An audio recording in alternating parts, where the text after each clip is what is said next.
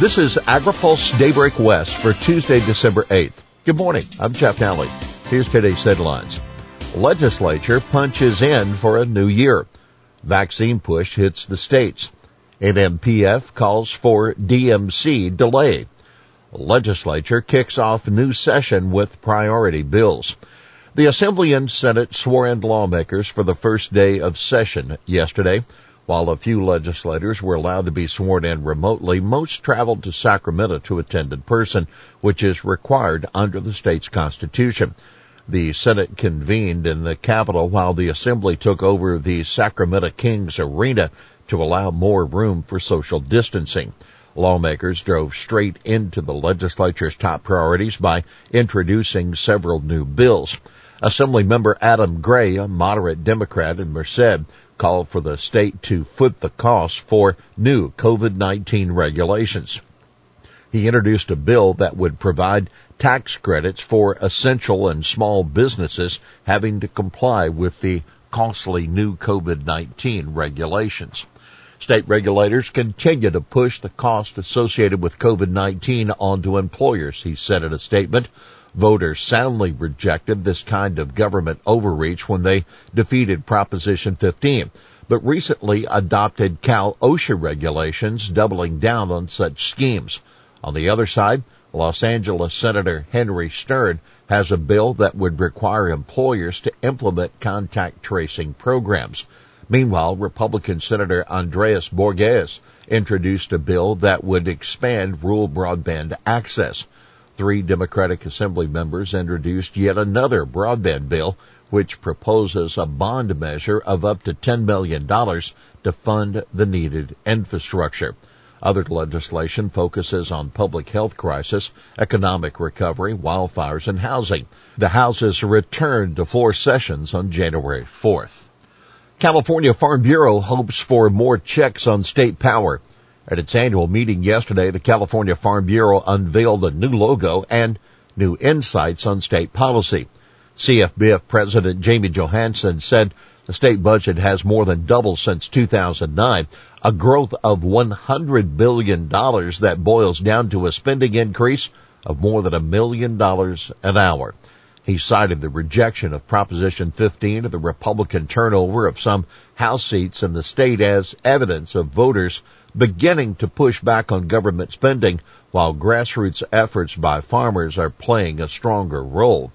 CFBF Administrator Jim Houston said voters are moving past the Trump factor and know that there's no longer somebody to blame back in D.C. for issues like rising unemployment and closed schools. He said the negative press toward the legislature and Governor Gavin Newsom on these issues may serve as a check on their authority. They were just drunk with power, he said. There was no threat to any of their policy decisions. Houston said these bold shifts have unanticipated consequences. He hoped this would put a pause on the Democratic control of the Assembly that has endured for most of the last 60 years. He expected to see more moderate Democrats pop up ahead of the next election. And on that note, the Farm Bureau's Mike Zimmerman warned members to, quote, be afraid if President-elect Joe Biden selects CARB Chair Mary Nichols to head EPA, as has been rumored. He said that would be one of the toughest appointments for us to work with moving forward. Feinstein supports Canadian ban on single-use plastic. Over industry objections, California Senator Dianne Feinstein said yesterday that Canada's proposed ban on single-use plastic would not hurt the U.S.-Mexico-Canada agreement. In a statement with 6 Democratic colleagues, she argued the excessive presence of plastic waste damages the health of the environment. USMCA, she added, should allow room for countries to pursue policies in the public interest. House set to clear WRDA. The biennial water infrastructure effort is nearing the finish line. The House is set to vote on the conference report for the Water Resources Development Act of 2020. Clears the way for the Senate to approve the measure and then send it to President Donald Trump's desk. The measure includes a funding shift that has been a major priority for the Waterways Council. Under the current legislation, projects have been funded through a 50-50 cost share between the Inland Waterways Trust Fund and the Treasury Department. Under the update, the fund's contribution would be reduced to 35%. The bill is on the suspension calendar, which allows the U.S. House to quickly move bills that can garner the support of 2/3 of the chamber. Groups press states for vaccine priority. A handful of ag groups have been pushing the federal government to get farm and food employees right behind healthcare workers and vulnerable populations in the COVID-19 vaccination distribution line, now that the request has also been filtered to the nation's 50 governors.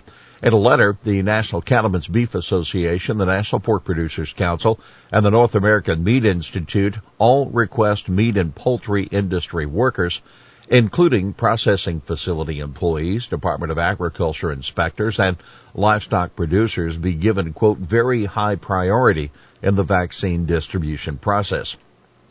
The groups point to the critical infrastructure designation from the Department of Homeland Security earlier this year and say after healthcare workers and high-risk individuals, prioritizing meat industry workers, quote, would allow the utilization of an existing system to deliver the vaccine to a significant and important part of our workforce.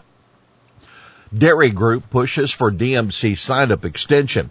The National Milk Producers Federation is encouraging the Department of Agriculture to extend the sign-up for the 2021 dairy margin coverage past the current Friday deadline. In a letter to USDA yesterday, NMPF urged Ag Secretary Sonny Perdue to give producers till January 30th to apply. Extending the DMC deadline to the end of next month will allow farmers to better focus on the turbulent marketing environment we now expect to see in 2021 once we are through the upcoming holiday season, NMPF President and CEO Jim Mulhern said. As of Monday, 45% of the nation's nearly 25,000 dairy operations with established production history had signed up for the 2021 coverage, according to USDA. At the same time last year, a week before the deadline, 40% or over 10,000 out of 27,000 plus operations had signed up. Here's today's He Said It. Cal OSHA wants to fine your local donut shop for running out of hand sanitizer. That Assembly member Adam Gray. Well, that's Daybreak West for this Tuesday, December 8th. For the latest news out of Washington, D.C., visit agripulse.com. For AgriPulse Daybreak West, I'm Chuck Daly.